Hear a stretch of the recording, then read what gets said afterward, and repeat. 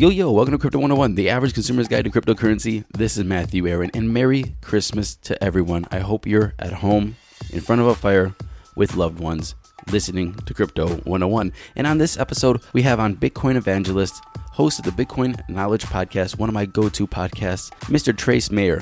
Trace has been in the game for a long time, so we're going to get a one-on-one on Trace and learn from experience because he's been around since Bitcoin was pennies and he's seen everything before. We're also going to learn about what is this January 3rd proof of keys that everybody's posting on crypto Twitter. But before we get into this conversation, please go to crypto101podcast.com.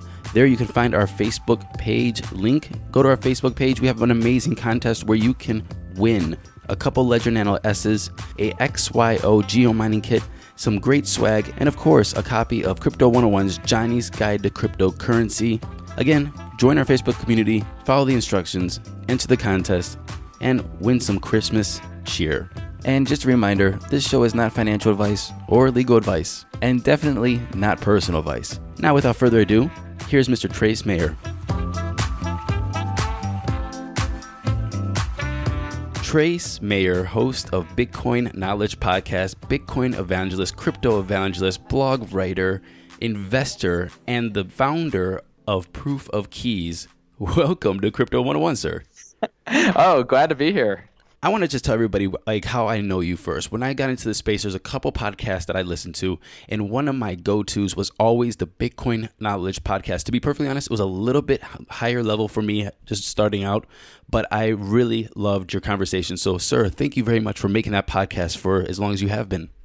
Oh, yeah. Glad to do it. You know, the start for that, it was like, I bet people would like to hear conversations I have, like when I'm having drinks or something. So I just started recording interviews with the top people in the Bitcoin space. So that is why it's definitely not 101 stuff, but it's incredibly fun, and especially over the years. And I've tried to structure the interviews so that they're relatively timeless, so people can go back and listen through the archives and hopefully get a lot out of it. And I'm glad it made a difference, and glad that you've got your own show too. You know, there's just so much opportunity for education and transferring human knowledge and capital in this space, and especially with all the new coins and all this stuff. I mean, there's just so much opportunity. So, thanks for getting in the ring and playing. Hey, thanks, man. It's a hard ring to jump into. You get your knocks and you lose a little bit of money and get a uppercut every once in a while. But I kept on getting up, so thank you very much for that. Yeah, gnarly battle scars. Everybody who's been in this space has got them. Trust me. I think there's a lot of blood bleeding out of me right now. So, Trace, I just want to go into there's a lot of aspects of your life in Bitcoin and cryptocurrency and digital assets, and also a lot of things that maybe people don't know much about, like maybe your background, your history, your origin story. So if we can just start off with Trace 101. Trace, tell us a little bit about yourself, your upbringing, your education, and how you got into cryptocurrency in general. Yeah, so I mean, I've been around the virtual currency space since like middle school, like literally. I was playing online games. They had silver coins that the monsters would drop. I'd sell those for dollars. And so, growing up in that day and age with things like Napster and BitTorrent and PGP encryption and the crypto wars, these Supreme Court cases which had to do with cryptography and holding it up as freedom of speech. I'm like little 12, 13, 14-year-old kid when all this is happening, and then in high school, and it's just totally fascinating to me, and I'm playing around with stuff like eGold. And so I studied accounting, studied law. And so when I ran into Bitcoin on the internet, I was just like, holy cow, this is going to be huge. And I also had a background in Austrian School of Economics, self-taught, because they don't teach that at university. Because if you want to learn the truth about money or economics, you have to learn it on your own, which is one of the reasons I did my podcast was, how do we educate people on sound money and hard money principles? And so that's how I kind of came into Bitcoin.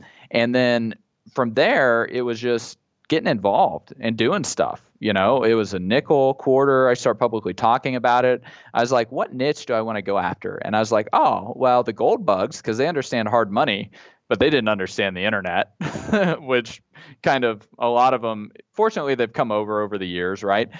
But then also the libertarians. But I got a lot of resistance from the older libertarians also, people like Lew Rockwell or Tom Woods or whatnot. But, we still brought in a lot of libertarians, brought in a lot of gold bugs. Part of my thinking was like, if we're going to transfer a lot of wealth, in this fiat money system that's debt based, like if we're going to transfer those treasures of darkness to people, who do I want to have all that wealth?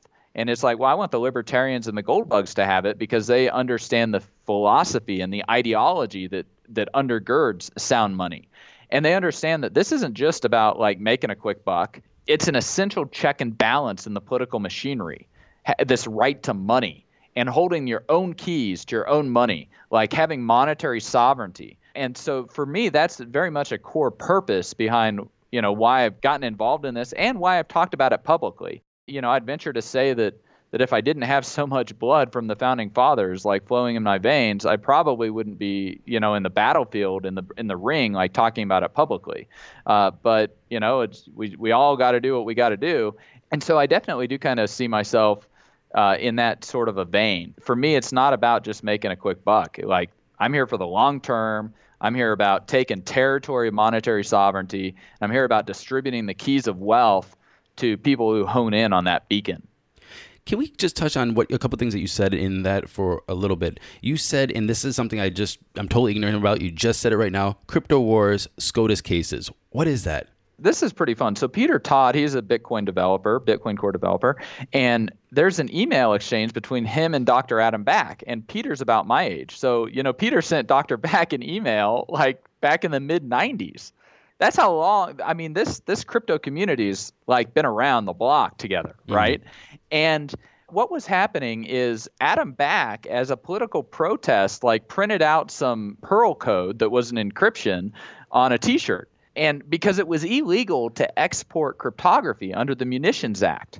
And so then, some of the source code got printed out in a book, and then that got challenged under the First Amendment, freedom of speech, and went to the U.S. Supreme Court, who protected cryptography as freedom of speech. So, this is like a big deal, because now the holy grail of cryptography for the cypherpunks is being able to transfer value over the communications channel. Is the money. And that's what we've discovered with Bitcoin is kind of this holy grail of digital rights, because we've got digital rights against search and seizure, stuff like PGP encryption. But then what are the monetary rights? In the Constitution, it's sound money with nothing but gold and silver being legal tender. But like, what does that look like in the new digital age? Well, it looks like Bitcoin is what it looks like, And so we're, people like Dr. Back, he's kind of like George Washington out there, and then you got the rest of the founding fathers, and we're laying down the Constitution of the digital age, and like, what rights are we going to have? And what rights are we as individuals going to enforce? Are we just going to let other people hold our keys when we could take those keys ourselves and declare our own monetary sovereignty? We don't have to go out and fight like the founding fathers did. We can fight with our math. We can just take the keys into our own wallets. So this is a different type of revolution, but it's just as important. And if you want to have your rights, you're going to have to claim them. And if you don't, you're going to get wrecked. Look at Mt. Gox. Look at BTCE. We got countless examples of, where people have had their Bitcoins confiscated or stolen because they weren't securing them properly or they were holding them with third parties. And so this is a big deal because, otherwise, hey, we know the saying, he who has the gold makes the rules. Well, we're moving into a different era with new sound money. I think that you're going to be going into proof of keys, but we're going to get in there really soon, and a little bit later in the conversation. But you said monetary sovereignty. What does that mean to you? And I'm asking this question because a lot of people, a lot of writers, a lot of journalists, with air quotations here, say that means you're trying to evade taxes. But what does that really mean, and what does it mean to you? Well, you need to have something that's limited in amount, so you can't have it confiscated through inflation, which is a form of taxation without representation or without due process of law. It needs to be censorship resistant, meaning that you can interact with it. It can't be seized, can't be confiscated, can't be stolen. These are kind of our two major prongs. We've got limited in amountness, sound money or hard money, and then censorship resistance. Because what happens when they start shutting off your freedom of speech because you're involved in certain type of political talk? Maybe you're conservative. Maybe you're liberal. Maybe you're WikiLeaks. Maybe you're a porn shop. Like whatever it is, do you have freedom of speech or not? And in order to act out your freedom of speech and to actually talk, you need to have money, in order to pay for different services, hosting services or whatever. So, the right to money, this monetary sovereignty, it's what enables us to stand independent, and it enables us to then exercise so many of our other rights. So, that's what I'd kind of talk about when I'm talking about monetary sovereignty, is the right to the money vesting with the individual. Or what you use as money, can it just be created out of thin air, as much as whoever has the right to do that wants, and can it just be shut off with the flick of a switch and no due process of law, like Operation Choke Point? Like if that can happen, like you can just be shut out of the system with no due process. And how do you hire an attorney when you have the light turned off on all of your money? Right. You can't even defend yourself. Like look at civil forfeiture, where they seize the property and you have to prove that you acquired it some legal way. If they can't seize it in the first place, like we've taken some territory. Right. I think that we understand your ideology about money, about why you're into Bitcoin. But I want to go into a little bit about what you did with Bitcoin and how you worked for the past, let's just say, as long as since Bitcoin was a nickel or 25 cents. You have invested in Kraken and Armory, if I'm correct. You have a podcast. You have blogs. You're a figure in the space. Can you just tell us about that evolution of Trace from the 25-cent Bitcoin up to now? When did you start investing? How did you start investing, and why? Yeah, so my general thesis, which has been different from a lot of the other venture capitalists or angel investors, is I want to hold the coin itself, as opposed to be invested in companies. So, like Barry Silbert's invested in 100 companies or whatever. I'm only invested in 3, and one of them's actually become defunct and become just an open source project, Armory. So when we first had the Bitcoin Core software, one is that you kind of had to have it on a computer that was connected to the internet. And 2 is that when you went to back up your wallet, it would only back up 100 private keys. That's a problem, because if you're using it, like you might not have a backup anymore, right? If you've gone through those 100 keys. And so I wanted software that would be totally offline, so that it's way harder to hack, so cold storage. So we innovated the whole concept of cold storage for Bitcoin with Armory, using the little USB sticks, and then also doing full network consensus, and then hierarchical deterministic wallets. That's where we can back up a seed phrase and then derive, 1 million Bitcoin keys from that seed. So we innovated that too, so that came out of just a need, because if you're going to hold Bitcoin, you need to do it securely. Otherwise, you're going to get wrecked, like Mt. Gox or something else. So, that was why I funded Armory, was because I wanted those types of tools built, and who else is going to build them, right? And then it was also a gift to the Bitcoin community as a whole, so everybody else could claim their monetary sovereignty. And then, what's also in that first network effect of speculation, you need an exchange. So that's why I funded Kraken. And then you go from speculation to merchants to consumers to security to developers to financialization of world reserve settlement currency. Well, that second network effect, merchants, that's why I funded BitPay, because they do merchant processing. And otherwise, I haven't been super active in funding companies, because I want them to have a good business model. I want like good entrepreneurs, but then I want them to fit into like the timing of how these network effects are unfolding. So that's been a little bit of my strategy and my difference between how I've approached it and how some of the other, like Tim Draper or Barry Silbert or Dan Moorhead at Pantera, how those guys have approached it, or Andreessen Horowitz or Fred Wilson, et cetera.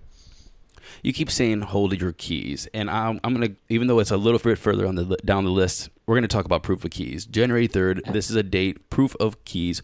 What is that, and why is it important? Yeah, so I made a website to help explain a lot of it, proofofkeys.com, and why it's important. Well, first, what we're doing, it's like a combat readiness drill. If you never actually practice, and then you get into a live firefight, and you've never practiced and you've never drilled, like your adrenaline could get crazy or whatever, right? Like, let's go through the process. Let's drill this. And let's do it every year on January 3rd. Why January 3rd? Because that's when the Bitcoin network went live from Satoshi. so that's its birthday. It's a great time to declare and redeclare your monetary sovereignty, kind of like what we do with July 4th in the United States. Mm-hmm. And, it's very simple. If you've got Bitcoins on any third-party service, whether it's an exchange or a gambling website or like whatever, just withdraw all the Bitcoin to a wallet that you control. So where you have the private keys, and also, very importantly, where you perform the network consensus. So, these are two big prongs. And it's very easy. Just go get Bitcoin Core software and download it and sync the blockchain. And, January 3rd, like go withdraw all your keys. And you can send them back, but I think it's very illuminating to actually do it. Because once you've done it, then if something crazy happens and you need to get the coins or something off of different services, you've done it. You've done that preparation. You've done the drill. You understand how it's done. And if we do it as a community every year, it keeps those skills sharp, and it helps the new people who are coming into the space get educated on how to do this stuff. Because a lot of people might not even know that it's important to do this. And so it can become a very good, I think, cultural tradition for the community. And not just the Bitcoin community, but all the coins. You own some Dogecoin, download a Dogecoin full node and get those Dogecoins. Get those Monero, get the Dash, get the Litecoin, get the Ether.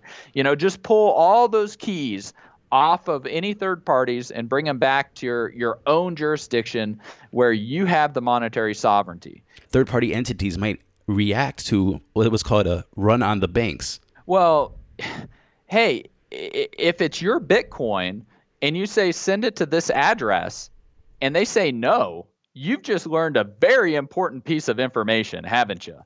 Because, that's what this is. This is proof of keys. Mm-hmm. It's going to be approved in the blockchain. And if that transaction doesn't get submitted, you just learned that they're not giving you your Bitcoin. Has that happened before? Mt. Gox. Right, Gox, of course. Yes. We've got over 1 million Bitcoins have been lost with exchanges. And that's just exchanges. That's not a lot of other third parties where they've been stolen or whatever. This is 1 out of 17 Bitcoins. This is a huge amount of casualties that Bitcoiners have suffered because they haven't respected the keys and they haven't respected the network consensus. So, this is a clear and present danger to everybody. And the thing is that security, a lot of people don't take it seriously until it's the only thing that matters. And when Bitcoin it's very volatile. It can go up a lot really fast.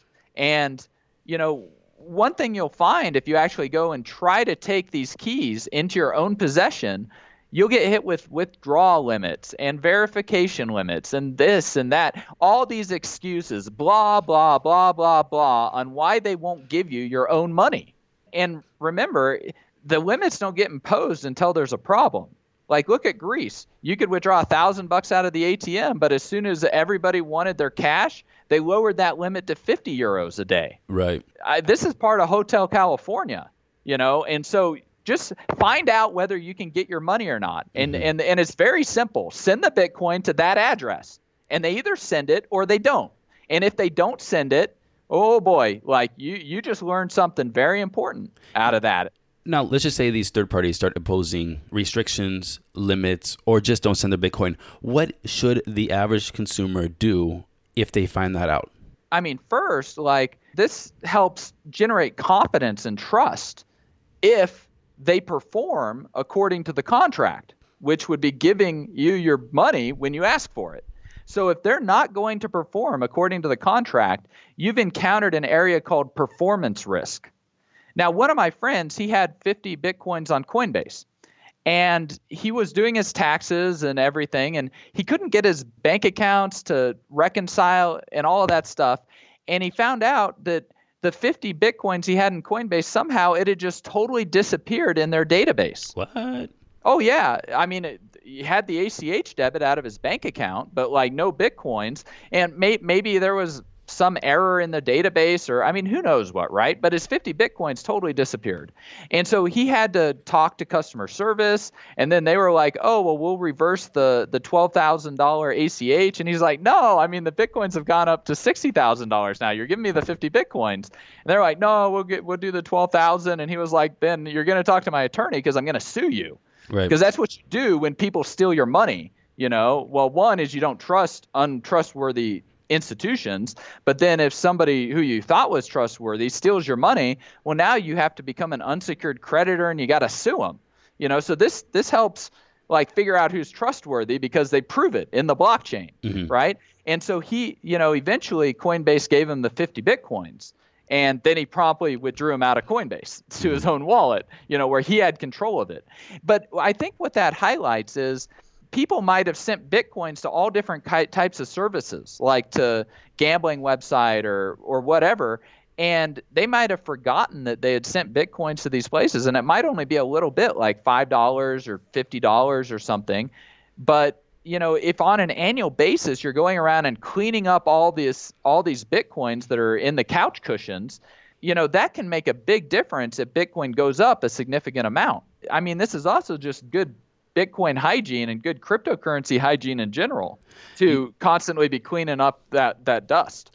You said, and I have to clarify this because I don't want you to be misquoted or misspoke or what have you, but in the same sentence you put Coinbase and untrusty institutions. Do you think Coinbase is an untrustworthy institution? I think the burden of proof is on the institution. So I would ask, why should you trust Coinbase or any of these exchanges for that matter? Are they regulated? Have they been audited? Do they provide a proof of reserves? Have they signed messages with private keys showing that they have Bitcoins under their control? What are their assets and liabilities? What are the assets owned by customers? Like, show us the proof, right? Like, where are the audited financial statements? Like, why should you trust these institutions? I mean, this is stuff that we take for granted with exchanges like CME, where we're trading gold and silver and oil, but nobody in the Bitcoin industry is performing to that type of a standard. And also, whether somebody should trust an institution or not, I think that that's a scale that is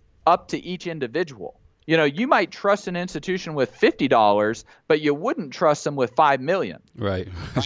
And so depending on how much you're going to trust an institution with, I think that goes into the calculation on the burden of proof that you want that institution to meet before you trust them. So, and that's going to be different for each individual. In my case, I am extremely skeptical, and I don't want to trust at all. I want to verify. And so I just, I have a very, very, very high standard or burden that institutions have to meet before I'm going to trust them with a significant amount of my money. I mean, I don't trust banks. I don't trust Bitcoin exchanges. Like, I don't trade on Bitcoin exchanges. I hodl, I mean, that's just kind of my modus operandi. But, everybody's different, and I mean, not to pick on Coinbase. I mean, they're one of the larger actors in the institution, but it reminds me of when Roger Ver was asked whether he trusted Mt. Gox. And he's like, oh, I flew to Japan and looked at their bank account statements. Like, seriously? That's your burden of proof? And what happened to people that either relied on Roger or relied on Mt. Gox? They got wrecked so hard. Like 850,000 Bitcoins or something like that. I mean, they got wrecked so hard. And so, when you ask me, like, what's a trusted institution, I would basically say, like, none of them. Like, I don't trust any of them at all. And that's part of being in the Wild West and part of the reason why we have these really high returns. But you have to take it seriously. And keeping $25 million of altcoins on some exchange like Michael Turpin did, I mean, really? Like, and you're going to blame it on AT&T? Like, when you could have taken those keys into your own possession? There is a line where we have to have personal responsibility, and security and convenience. There's always kind of a trade-off there. And so, people just have to figure out, like, what are they comfortable in terms of trusting. And I'll tell you what, during the bear markets, this is a perfect time for these companies to be burning money on salaries and payrolls, and then customer deposits get very... Hey guys, TiVo here to tell you about the Eufy Video Lock, a smart lock, a 2K camera, and a doorbell all in one. That's right, 3-in-1 for triple the security. It's easy to install. All you need is a Phillips screwdriver. No drilling required. It gives you keyless entry, so no more fumbling your keys when you have your hands full coming back from the grocery store. No more worry about the kids losing a house key. No more worry about a guest losing the house key or forgetting the passcode on your door. And for Airbnbers, it's a no-brainer as you can change the passcode at will between renters. It has available fingerprint recognition, and it has AI self-learning chips, so the more you use it, the more accurate it's going to be. You will have no anxiety with the battery charging. It is a rechargeable battery, and it lasts around 4 months, but don't worry, when it's low, it'll give you plenty of weeks' notice, and also it always comes with a physical key as a backup. There's no monthly fee, unlike other brands that charge you a monthly fee to get your backup recordings. They're always recorded locally, and you will always have access. Customer support for the Eufy Video Lock is 24/7, so you don't have to worry about any issues you have, and it comes with an 18-month warranty. What I love about this product is it's truly all-in-one. With the 3-in-1, you don't have to go out and buy multiple parts. It's all in this package with the Eufy Video Lock. So if you're interested in learning more, go on Amazon and search Eufy Video Lock. That's EUFY Video Lock, or visit eufyofficial.com/video lock. Again, that's EUFY Video Lock. Eufy Video Lock. Get complete control over your front door. When you need mealtime inspiration, it's worth shopping Kroger, where you'll find over 30,000 mouth-watering choices that excite your inner foodie. And no matter what tasty choice you make, you'll enjoy our everyday low prices, plus extra ways to save, like digital coupons worth over $600 each week. You can also save up to $1 off per gallon at the pump with fuel points. More savings and more inspiring flavors make shopping Kroger worth it every time. Kroger, fresh for everyone. Fuel restrictions apply. Save big on brunch for mom, all in the Kroger app. Get half gallons of delicious Kroger milk for $1.29 each. Then get flavorful Tyson natural boneless chicken breasts for $2.49 a pound, all with your card and a digital coupon. Shop these deals at your local Kroger, less than 5 miles away. Or tap the screen now to download the Kroger app to save big today. Kroger, fresh for everyone. Prices and product availability subject to change. Restrictions apply. See site for details. Tempting to dip into so that you don't go bankrupt, or so that you don't have to lay off staff, right? Yep. And then it becomes like a drug, and they can't get off of it. And then when the price starts to run, they're now short a significant amount of Bitcoin. Like, why even give them the opportunity at all to do that? Why take that risk, that performance risk, when you don't have to?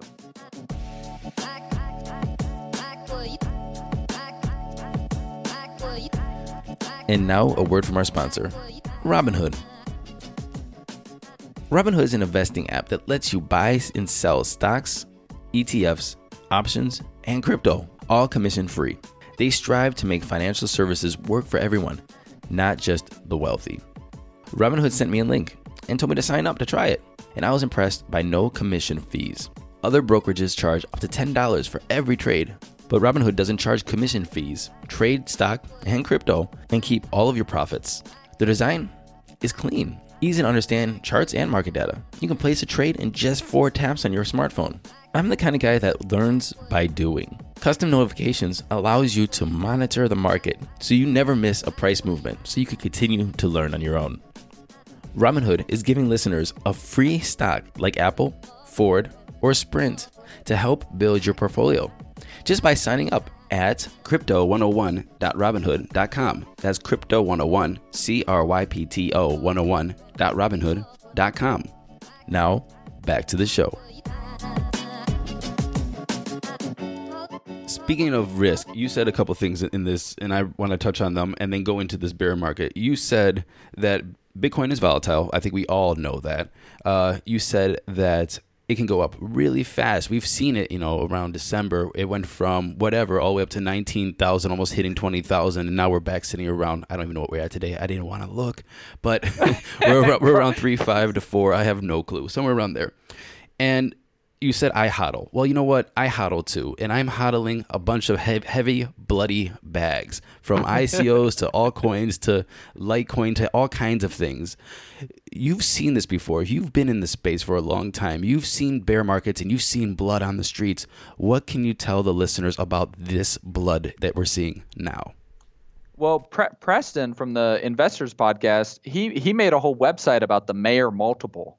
There's mayermultiple.com, mayermultiple.info. And what that is you take the current price divided by the 2 to 100-day moving average, and it gives you a relative price. And we're currently at like 0.52, which 98% of the time it's higher.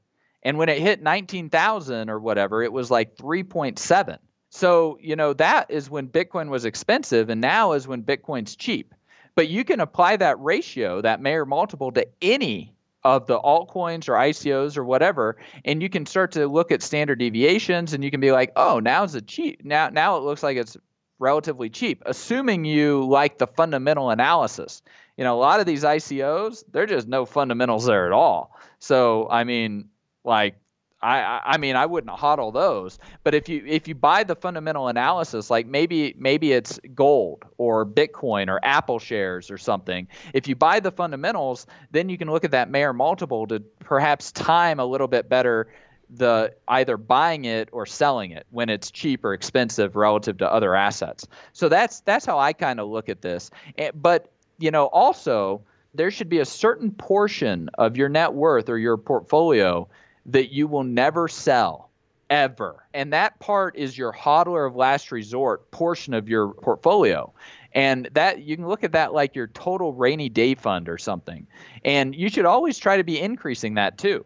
You make some profits in Dash or whatever ICO, take some of those profits, sock a little bit away into your hodl of last resort with Bitcoin, and then continue playing with the rest of the house money or something like that. I'm definitely not opposed to trading and ICOs and all this stuff. It's just, I look at it like, how can I acquire more Bitcoins? Because those are strictly limited in amount, and I buy their fundamental thesis with world reserve settlement currency. Right. And so that's the one I want to hodl into, so if I make gains on Apple stock or Amazon or whatever, I'm going to reallocate some of that into my hodl stock of Bitcoin. So you're bullish on the future. That's how I kind of play it. Oh, yeah. I mean, I don't think humanity is going to get extincted anytime soon. Bullish on the future of Bitcoin. Well, I think that humanity's future is tied to Bitcoin. Because Bitcoin is now the hardest, soundest money that this planet's ever seen. I mean, this isn't just like a once in a lifetime. This is a once in a species opportunity, because we've now created triple entry bookkeeping with distributed consensus. I mean, this is the hardest, strictest money ever. When we switched from silver to gold, and China and India were the last to do it, they lost 78% of their national wealth in that transfer. Whoever adopts the hardest, soundest money first, they're the ones who are going to benefit from that technological revolution that happens in money. And, the world's rethinking what money is. It's either the dollar, it's either gold, or maybe it's this Bitcoin thing. Or maybe it'll be something else. But I don't see anything else anywhere close to the network effects that Bitcoin has. And so I'm going to hodl that one until something better comes along, which I doubt will happen, because the network effects are just so difficult to displace. A lot of people talk about the 2017 pump, the Bitcoin highs, from a lot of different aspects. Some people say it was the USDT being just falsifying volume on different exchanges and raising the price. Some say it was ICOs and the whole ICO hype that made Ethereum a price that it's just not even realistic. Some say it was the halving, and every halving of Bitcoin, you're going to see this huge spike until the miners recalibrate of what's their bottom line. And some people say that it was, just ransomware on different, companies or Fortune 500s or governments and saying, you better pay us in Bitcoin. So therefore it created that volume. Do you think that any of those are the case? Well, I think they're all contributing factors, but at the end of the day, it's subjective value theory that's going on in between millions of people's heads, right? And animal spirits and it's like a dog on LSD. I mean, like the Bitcoin price. I mean, it is just like crazy. Like, look at San Francisco. There were 850 people in San Francisco Gold got discovered, and it's now one of the great cities of the world, minus all the poop on the streets. They get that cleaned up. It'll be so awesome. Wait, where's the poop from? Homeless people or dogs? Oh yeah, homeless people and dogs. I mean, it's a real mess. Like, I was just there because there's a lot that happens there. But I mean, San Francisco is a city that's entirely built on speculation from when gold got discovered there. So never underestimate gold fever. And I use that broadly in the sense of never underestimate just the speculation and how much that can impact human feelings and thinking and all of that stuff. And I mean, Bitcoin and this cryptocurrency markets have just brought so much of that. Just people are having to learn how to control their emotions and get disciplined, or they're going to get wrecked. Getting margin called or whatever. I mean, because it's really you have to have control of yourself. In order to really do well with money. Money is just kind of an outward representation often of what's happening in your internal self. What do you think of the space these days? You've seen the space evolve over the years. You've seen it go from smaller communities to, you have the OGs in the game. You have new guys like myself in the game. What do you think of the quality of the space, the overall space in 2018 going into 2019? Oh, I've never been happier. The amount of human capital that has been coming into the cryptocurrency space, Bitcoin, Ethereum, coming into all of them has just been amazing. Like a year ago on our OTC desk, our over-the-counter desk at Kraken, we had one guy, and then he hired an assistant who had like 4 years of work experience, right? We now have 9 people on the OTC desk. Almost all of them have 20 plus years on Wall Street as professional traders at major institutions. Wow. One of them is he was head of global capital markets at New York Stock Exchange. I mean, this is serious human capital that has come into the space in the last year. And, if anything, I would bet on humanity. When humanity really sets its mind to work on something, tremendous things happen. Like we go to the moon, as JFK says, right? And so we've now crossed that hurdle, or we've crossed the Rubicon in that sense, and we've brought in and we're bringing in human capital on a huge scale. Our Kraken OTC desk is an example. We've got Bakkt, Eris Exchange, LedgerX, Fidelity, NASDAQ. Everybody's coming to play in this pond. And it's so tiny right now. There's $90 trillion of fiat currency out there, and there's a $67 billion market cap on Bitcoin. And guess what? Bitcoin's the only stuff truly limited in amount on this planet, right? So, I mean, it only really has one way to go, and that's up relative to all this fiat currency. So it's just a matter of time, and we're only a decade into this. I mean, I got a multi-decade plan or vision for how this stuff is going to play out. So, I mean, day trading this and getting whipsawed around by your emotions, you're just going to get wrecked if you let that happen. Who do you respect in the crypto space? You've been around for a long time. One thing I've talked to people about that's got in, say, in 2016, saw the pump, and now we're sitting here now, is that perception towards different influencers has changed or evolved and morphed over that time. Who is it in the space that you think was consistent through the whole time you've been hanging out? Well, I definitely have been. I mean, I've called every major bull run in advance publicly. I wrote an article, The Rise of the Great Fourth Bitcoin Bull. Bitcoin was $388. I published the article December of 2015. Then in June, I said, Bitcoin might run to $3,000. This is when it had just barely broken, I think, like $1,200, its previous all-time high.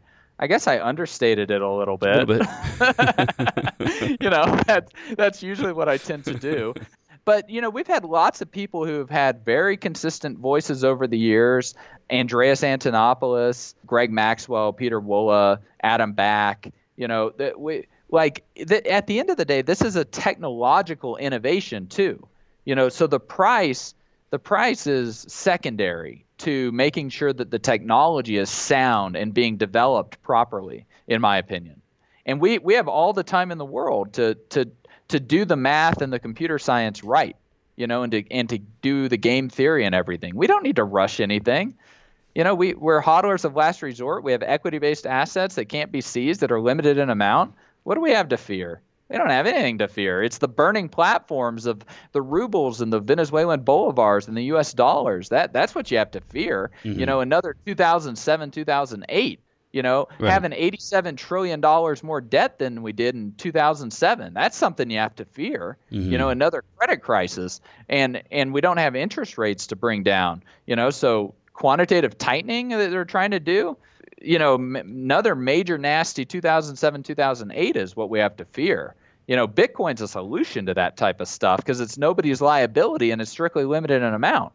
Size 50 foot trying to get into a size 5 shoe, as far as I'm concerned.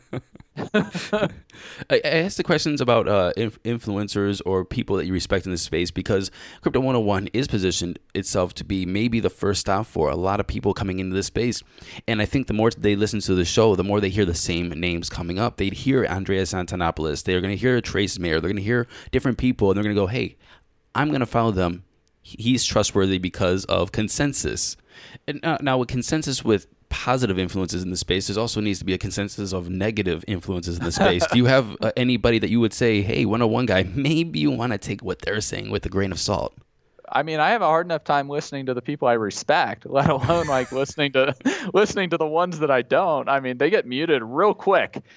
Which Pierre Rochard and Michael Goldstein over at the Noted podcast, they wrote about this, how they have a filter bubble or a Bitcoin bubble.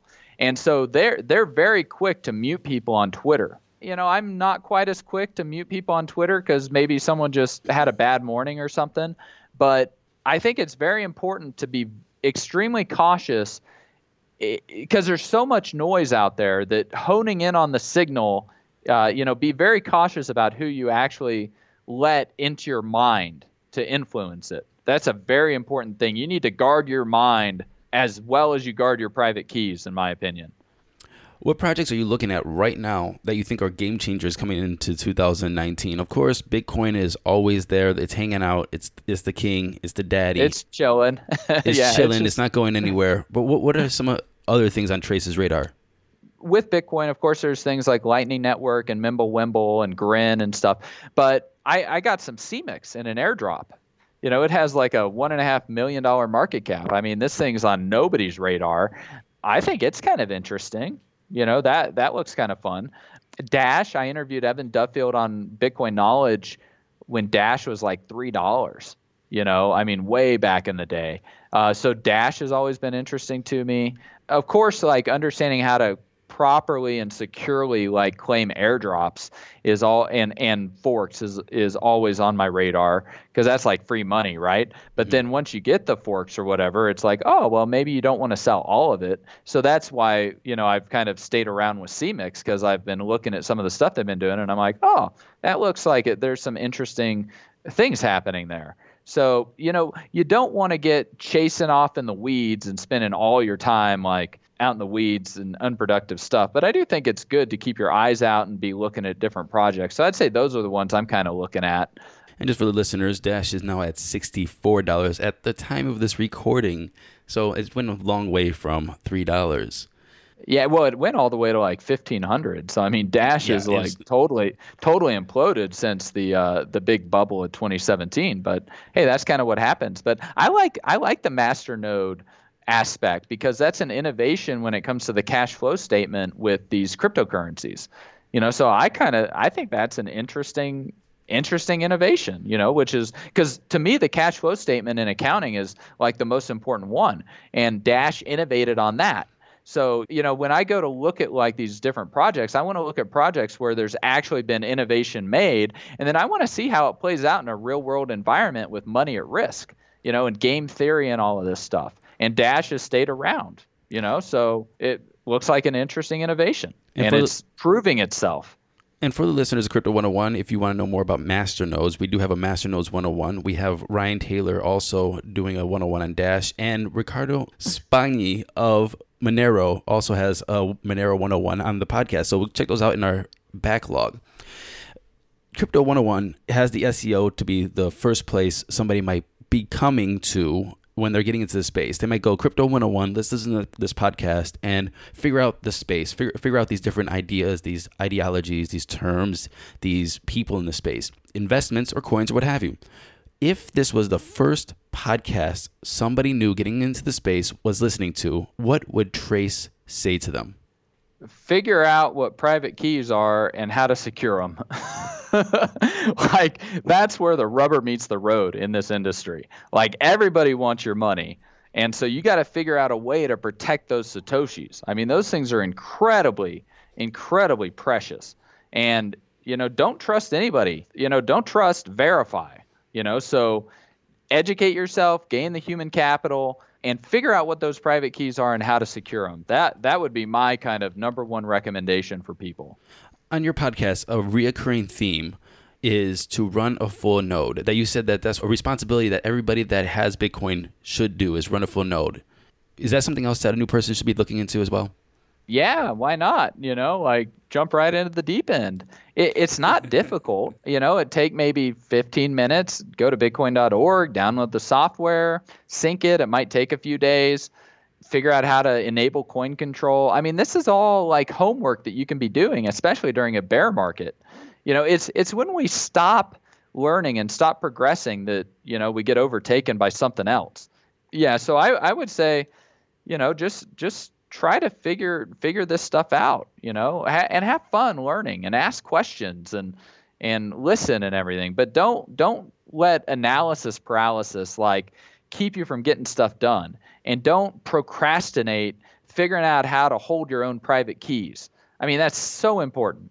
I've got multiple friends in this space who otherwise would be worth $10 million plus today, but they lost their Bitcoins because they weren't securing their private keys properly.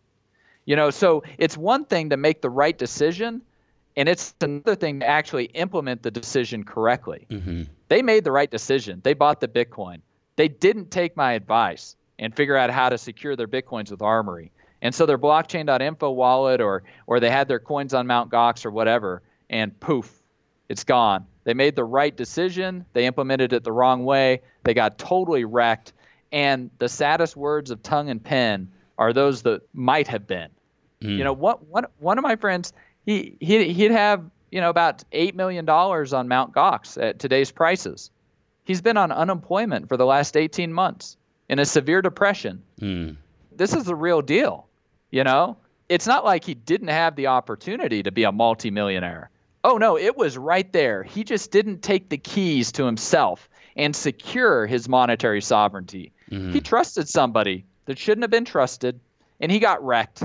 And now his personal life is a complete disaster, and he's in deep depression. And I mean, what do you tell somebody? It'll get better. You'll have another opportunity. You might not have another opportunity. That might have been your shot. So figure out how to get those private keys and secure them. It's so important. Well, if your friend does listen to this podcast, a shout out to him, and I'm really sorry about everything that happened. Before I ask this last question, Trace, I want to say thank you very much for coming on the show. It's been an honor to get to know you, talk to you, hear your thoughts, and just get to know you a little bit. And before I ask this last question, I want to know if you have any statements for the audience before we go. Oh, Trace Mayer, host of the Bitcoin Knowledge Podcast, www.bitcoin.kn. You can follow me on Twitter with @TraceMayer. And just my general thoughts is, try to hone in on signal, avoid noise. And I'd like to thank you just for doing something in the space, for helping educate people in this area. This is a very complex area, and there's so much going on and so many changes and everything. At least you're putting something out there. At least you're doing something, and that's really the invitation that Bitcoin has to all of us is, hey, do something, whether it's take control of your own private keys, buy the Bitcoin, getting educated, do something, don't just sit there and become obsoleted. Mm-hmm. 8-track tapes aren't coming back. Right. Newspapers, you don't want to own one of those. So, you need to be at the forefront of all of this innovation and technology, and you got to just get in there and do something, and sure, you might not do it perfectly the first time. You might get some gnarly battle wound, like losing money on, my buddy that he and his wife, they lost over $10 million at current value on blockchain.info. Guess who's now the most paranoid Bitcoin user I know? He's got back on the horse, and he's bought lots of Bitcoin. And he's remade his life instead of crawling into a cave like my other friend who's in the deep depression. Right. Get back on the horse. We have so much opportunity. You get a gnarly battle wound, like just a minor flesh wound, like it'll get better, and go out there and earn some money and work your job and save your money and treat those Satoshis really preciously and secure your own monetary sovereignty. That kind of be the crux of all my advice. Like, live the life that you want, and that means you have to take personal responsibility in order to create it the way you want it. Trace, thank you very much for that. And thank you very much for, again, coming on the show. And the last question I always ask everybody that comes on the show, just to get to know you a little bit deeper, what 3 songs would you like to put on the Crypto 101 Spotify playlist? Oh, you got to put HODL Gang on there. I like Ode to Satoshi. And there's Gift of Satoshi. Laura Sager's her If I Had 10,000 Bitcoins. Oh, man, now we've got 4 of them, right? Everything Has Changed by Naomi Brockwell. I mean, that's a classic. Bitcoin Bob. I love that one. That one's so funny. That's the thing. Like, we have so much creativity coming out of this space. I mean, we got a lot of wonderful musicians. There's 6 of them. I gave you twice as many as you asked for. That's all right, because some people don't give me 3, so I'm going to put them all on there anyway. Trace, thank you very much, and we'll talk to you again some other time, sir. Yeah, thanks so much for having me. Anytime. See ya.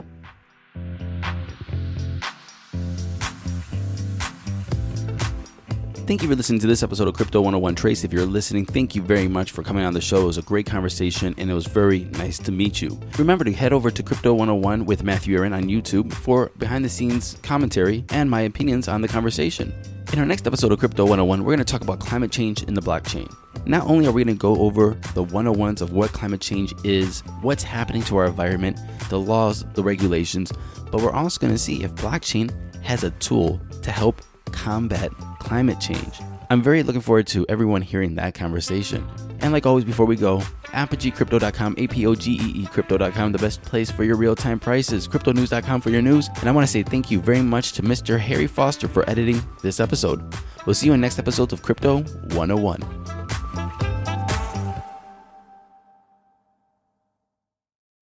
When you need mealtime inspiration, it's worth shopping Kroger, where you'll find over 30,000 mouth-watering choices that excite your inner foodie. And no matter what tasty choice you make, you'll enjoy our everyday low prices, plus extra ways to save, like digital coupons worth over $600 each week. You can also save up to $1 off per gallon at the pump with fuel points. More savings and more inspiring flavors make shopping Kroger worth it every time. Kroger, fresh for everyone. Fuel restrictions apply.